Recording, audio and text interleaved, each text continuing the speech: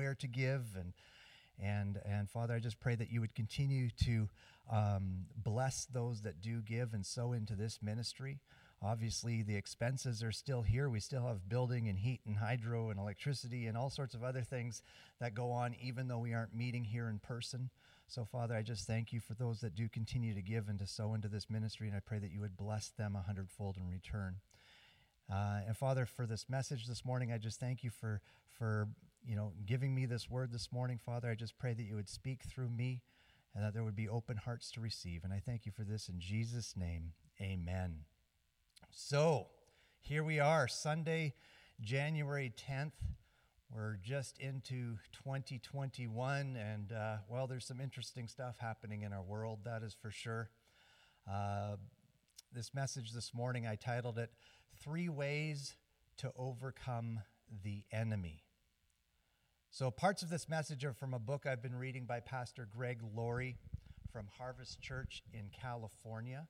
And it's titled Revelation, the Next Dimension. And it's actually a very amazing book. It's a study on the book of Revelation.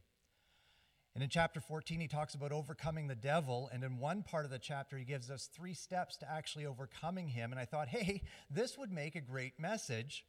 So some of the words I'll speak today are his from that book. Others I gathered from my research, and then a few of my own thoughts thrown in to wrap it up. So here we go, 3 ways to overcoming the enemy. Now, there's an old hymn, one that I used to like to sing and actually do miss singing, and it goes like this. Don't worry, I'm not actually going to sing it this morning, but I am going to give you a few of the lines from it. So, would you be free from the burden of sin? There's power in the blood, power in the blood. Would you o'er evil a victory win? There's wonderful power in the blood. Would you be free from your passion and pride? There's power in the blood, power in the blood. Come from the cleansing of Calvary's tide. There's wonderful power in the blood. Would you be whiter, much whiter than snow? There's power in the blood, power in the blood. Sin stains are lost in the life-giving flow. There's wonderful power in the blood. The chorus goes, there's power, power, wonder-working power in the blood of the Lamb. There's power, power, wonder-working power in the precious blood of the Lamb. So step number 1 to overcoming the enemy is by the blood of the Lamb. Revelation chapter 1, verse 5, it says, to him who loves us and has freed us from our sin by his blood and has made us to be a kingdom and priests to serve his God and Father, to him be glory and power forever and ever. Amen. From day one as a believer, we're taught the good news that God sent his Son to earth to bring restoration to this fallen world. By Jesus going to the cross, that by the shedding of his blood on that day over 2,000 years ago, allows him to intercede on our behalf to the Father. So that when we accept Jesus as our Lord and Savior, that God now looks to us through the lens of Jesus' blood. And that lens, his blood, is what washes away our sin. So we can enter into the presence of God clean and whole. That's exciting. John 1:12 says, but those who embraced him and took hold of his name were given authority to become the children of God. In that verse where it says, took hold of his name, it can be further described as those who are putting faith into his name. To lay hold of his name means to believe all that he represents and put that practice of what he taught in the power of his name. So the next time the enemy comes to you and says that you're not worthy to approach God, do you know what I would advise? This is Pastor Greg talking now. Agree with him. Say to the enemy, you're right. I'm not worthy to approach God. And I never have been. What's more, I never will be worthy to approach God. My access to God's presence isn't based on my worthiness. It's based on what Christ did for me at the cross. Look, we're all going to slip up. We're going to get away from the things we should be doing in our Christian walk. Maybe we slept in this week. Maybe we missed reading our Bible. Maybe we skipped saying grace, and we start to say to yourselves, I'm not doing as well as I should. I'm not worthy to approach God, let alone ask for his help. Yes, those things are important, but let's not get sidetracked. Your access to God through Christ is already there. It already has been purchased for you and paid in full by Jesus on the cross. If you have done well, that's good. Approach God with thanksgiving. If you've sinned, approach God and say, Father, I've sinned. This is why I need the blood of the Lamb. The devil is always going to try to keep you away from the cross, and the Holy Spirit is always going to try to bring you to the cross. The devil will accuse and condemn. The Holy Spirit will convict and convince. Please listen to the Holy Spirit. Do not let your heart become hardened. Humble yourself. Admit. Open your heart to hear and ask for forgiveness. Look, these little things start to pile up. This little slip of the tongue, this little slip in our thought life, this little slip in our actions and our words or our integrity. And it starts to compound. And as this stuff compounds, often we start to harden our heart to where our conscience isn't even speaking to us anymore, or we're choosing not to listen to it. And then the enemy starts accusing, you call yourself a Christian? You're not a Christian. Look at the actions that you've been putting. Look at the words you've been saying. But the beauty part of it is we could just come humbly, right? Have some humility. God already knows you messed up. Go to him and say, God, I messed up. Forgive me. I repent. Please forgive me. I can't remember if I said it or somebody else said it or I read it somewhere. I don't know where it came from, but if God is 999, if you're 1,000 steps from God, God will take 999 steps towards you. All you have to do is take that initial step of faith back to him, and he's welcoming you with open arms. So remember, the devil's going to accuse and condemn, but Holy Spirit is going to convict and convince. And listen to the Holy Spirit, please. Hebrews 10, 19-20 from the Passion Translation says, and we now are brothers and sisters in God's family because of the blood of Jesus, and he welcomes us to come right into the most holy sanctuary of the heavenly realm, boldly and with no hesitation. For he has dedicated a new, life-giving way for us to approach God. For just as the veil was torn in two, Jesus' body was torn open to give us freedom and fresh access to him. That's exciting news. 1 Corinthians 6:11 says, but you were washed, but you were sanctified, but you were justified in the name of the Lord and by the Spirit of our God. That word sanctified there means set apart, which means different from others in a noticeable way. Some other meanings are to keep or intend for a special purpose, to earmark, dedicate, bless, or sanctify. Church, as believers, as sons of and daughters of God, we have been set apart. We should be different than the world in a noticeable way. If we're not, you may have to do some soul searching. So our first point to overcoming the enemy is by the blood of the Lamb. The second way to overcome the enemy is by the word of our testimony. Pastor Greg says in his book that when a believer is cleansed and walking in fellowship with God, it's just natural that he or she will want to tell others. He goes on to say that while promoting our faith in Christ, he is reminded about an old football cliche. The best defense is a good offense. In other words, instead of trying to hold our ground, we should be making it our aim to gain ground and move forward. Identifying yourself as a Christian is a good way to make yourself accountable, even to non-believers. At your workplace, look for opportunities to say, I'm a Christian. I believe in Jesus Christ. This doesn't give us permission to be overbearing and obnoxious about it, but you simply state who you are and why it's important to you. With your family, in your neighborhood, you simply tell people, I'm a follower of Jesus. The moment you put this stake in the ground or draw this line in the sand, things will change. Guess what? People are going to start watching you. Even the book of 1 John 1, 2, and 3, and this is from the Amplified, and it says, and the life, an aspect of his being, was revealed, which means made manifest, demonstrated, and we saw as eyewitnesses, and are testifying to and declare to you the life, the eternal life in him.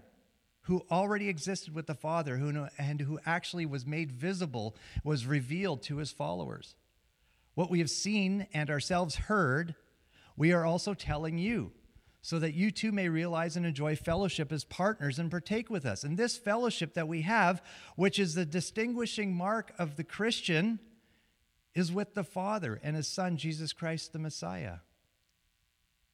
The fellowship we have with God is our distinguishing mark as a Christian. Even the disciples are testifying to who Jesus is and who he was to them. And in our circles that we travel, it's our job to use the word of our testimony to let others know who Jesus is to us. I heard a speaker the other day said he was interviewing another believer, both wealthy businessmen, and he said this one guy. He said it was really cool because this one gentleman was talking to another businessman, a third businessman now, and he wasn't talking Christianese. He was using wisdom from the book of Proverbs to speak into this man's life because he knew that the book of Proverbs contains all the wisdom we need to operate in this life. But he wasn't quoting, Proverbs 8 verse 7 says this, you should blah, blah, blah. He wasn't talking Christianese to them. He was just conveying the wisdom that he's learned in the book of Proverbs in his own words to this other businessman. And that opened a door to speak life into this other businessman. And this other businessman ended up becoming a follower of Jesus because of this conversation. It's our job, our opportunity to speak life into people. And we don't have to be we don't have to give the reference from the Bible as we're doing it. We can just speak, testify, share our testimony. When we make the declaration that we are a Christian, people are watching us. They'll be watching for us to slip up with our tongue, our actions, and there's nothing worse than being called to account by a non-believer, especially when they're right. Right? Look, we're going to slip up. Believe me, there are many regrets in my own life. Contact with many people that knew I was, a quote-unquote Christian, right? Because I told them I was. But then later, with these same people, my talk and my actions did not line up with the word Christian. Some days I think to myself, what if my actions contributed to someone not finding Jesus in their lifetime? And those thoughts break my heart. All I can say here is repent. Pray for those that you have been a poor example in front of. Ask God to send someone across their path or bring them across our path in some capacity again, and that this time we are a true example of what a follower of Christ should be. And if any of those people are watching right now or happen to see this video, I'm sorry. Don't look to me as your example.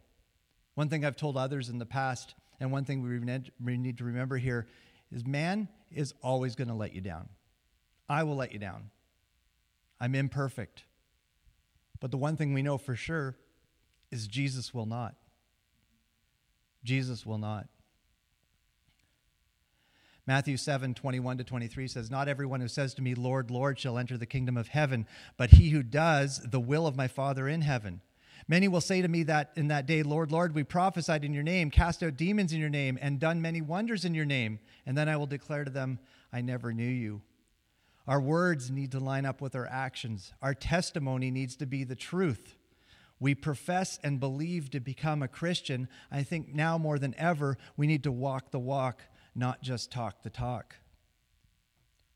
Some will say, I don't have much of a story. Nothing very dramatic has happened in my life. I've never gone through any great adversity.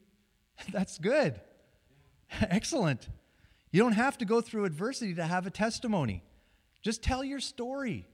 Just express what the Lord means to you and what he's done for you. So point 1, we overcome the enemy by the blood of the Lamb. Point 2, we overcome the enemy by the word of our testimony. And point 3, we overcome the enemy by not loving our life so much as to shrink from death. In Revelations 12, verse 11, we're introduced to a group of believers who were able to overcome Satan. It says, Then I heard a loud voice shouting across the heavens, It has come at last, salvation and power in the kingdom of our God and the authority of his Christ. For the accuser of our brothers and sisters has been thrown down to earth, the one who accuses them before our God day and night. And they have defeated him by the blood of the Lamb and by their testimony, and they did not love their lives so much that they were afraid to die. That's our 3 points today from Revelations 12:11. These believers understood that their lives belonged to God. They had already seen others martyred. You can read about this in earlier chapters of Revelation to find out more. They knew their times were in his hands. Bearing these things in mind, they spoke up for their faith in Christ in spite of the probable consequences. This is an important mindset we need to have. When push comes to shove, our lives aren't our own anyway. As the church right now, we need to stand up for what's righteous in this world because there's a lot of darkness in this world. There's a lot of negativity. There's a lot of, it's not, God says in the end times there'll be wars and rumors of war. It's not so much that there's wars against nation, but we have wars within nations right now. Neighbor turning against neighbor. Political party against other political party. If you didn't hear, and this is not about Trump, but he got banned from Twitter. Okay, fine. Twitter has the right to do it. It's their platform. They can allow people to use it or not. That's fine. But now lots of other conservative Christian voices are losing droves of followers just overnight. People are disappearing that are not liking them, are being banned, or being threatened with banishment from different platforms because of these other people are bringing truth and light. If I say right now, abortion is a sin, which I just said, and somebody reported this video, Facebook could delete it from their site.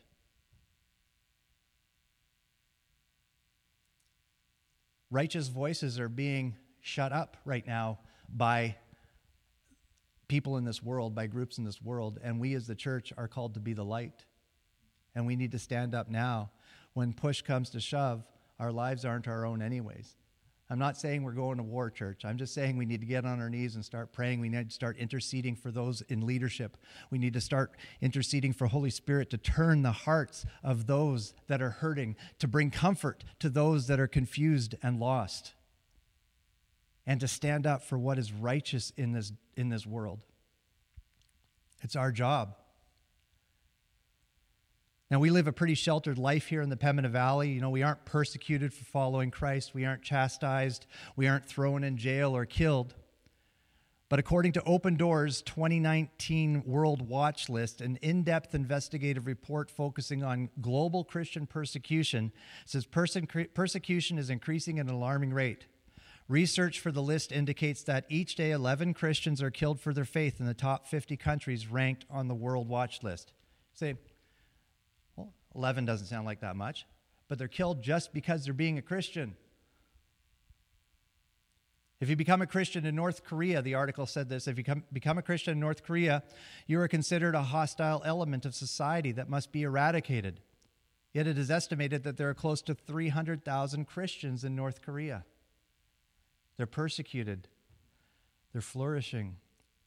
If you become a Christian in Afghanistan, to convert to faith outside of Islam is tantamount to treason because it's seen as a betrayal of family, tribe, and country.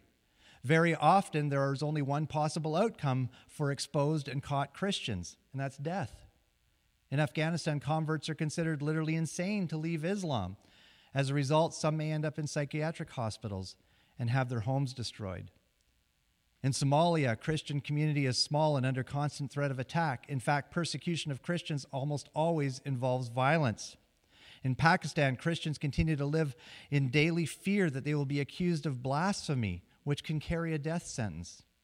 And I could go on and on. It gave many examples.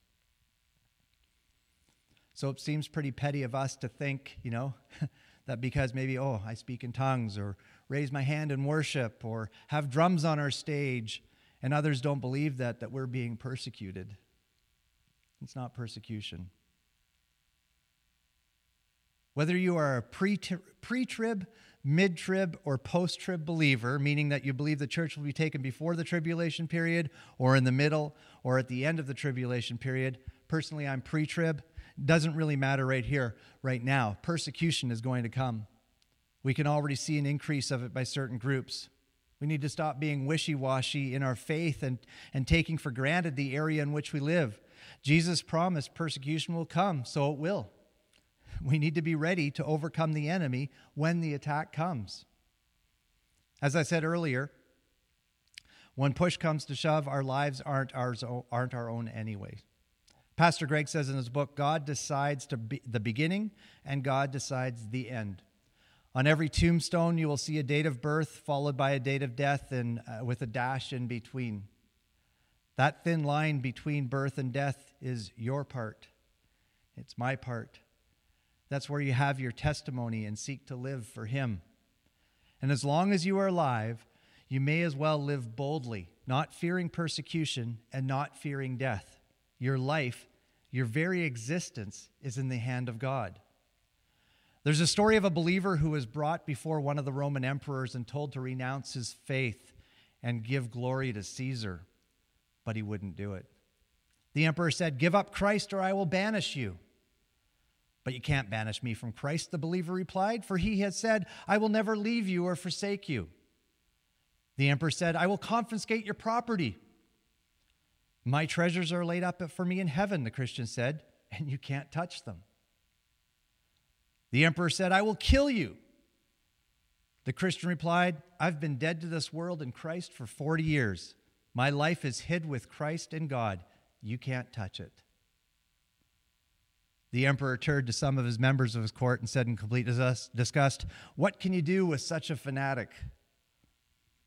This man who did not love life so much as to shrink from death, and he overcame Caesar and Satan. Romans 8:33-34 says, "Who dares accuse us whom God has chosen for His own? No one. For God Himself has given us right standing with Himself. Who then will condemn us? No one. For Christ Jesus died for us and was raised to life for us, and He is sitting in the place of honor at God's right hand, pleading for us." Jesus is sitting there right now. "Father, I'm pleading for David. I'm pleading for Samuel." He's pleading for us. Then to go to verse 37, "No, despite all these things, overwhelming victory is ours through Christ who loved us." I'm just seeing the feed here on Facebook this morning. We have a number of different people watching. Jesus is sitting at the right hand of the Father right now, pleading for you. God is looking at you through the lens of Jesus this morning and seeing somebody that is good and wonderful and a perfect creation in Christ Jesus. Romans 8 verse 20 says, "The God of peace will soon crush Satan under your feet. May the grace of our Lord Jesus be with you." Point 1, we overcome the enemy by the blood of the Lamb. Point 2, we overcome the enemy by the word of our testimony. And point 3, we overcome the enemy by not loving our life so much as to shrink from death. Church, in the end, we know we win. We know the enemy is defeated. We have the victory in Christ Jesus. We win the war. There's a new song that's out in the last line. The last line of the song, "In your name, I claim this fight as won." W-O-N. So whatever you're going through this morning, people, so I'm looking at my phone here. Everybody's watching this morning. Hurt, pain, sadness, depression, persecution, sickness, financial trouble, on and on. On and on. The enemy is defeated. We win. And I want you to say out loud this morning, from wherever you are, "In Jesus' name, I claim this fight as won. This financial breakthrough. This sickness is healed in Jesus' name." A friend of mine is watching. His wife is sick. I'm praying right now for her in Jesus' name that she would be healed miraculously, that the doctors would not even know or understand or why or how this happened. but they could stand there and tell the doctors, God healed me. God healed me. Look, folks, while we're here on this earth, we may lose a few battles. We may get a few bruises and scars, but in the end, we win. In the end, we win. So start 2021 off strong. Start living the victorious life that we're assured to have if we overcome the enemy. So, Father God, I just want to thank you for this morning. I want to thank you for this message.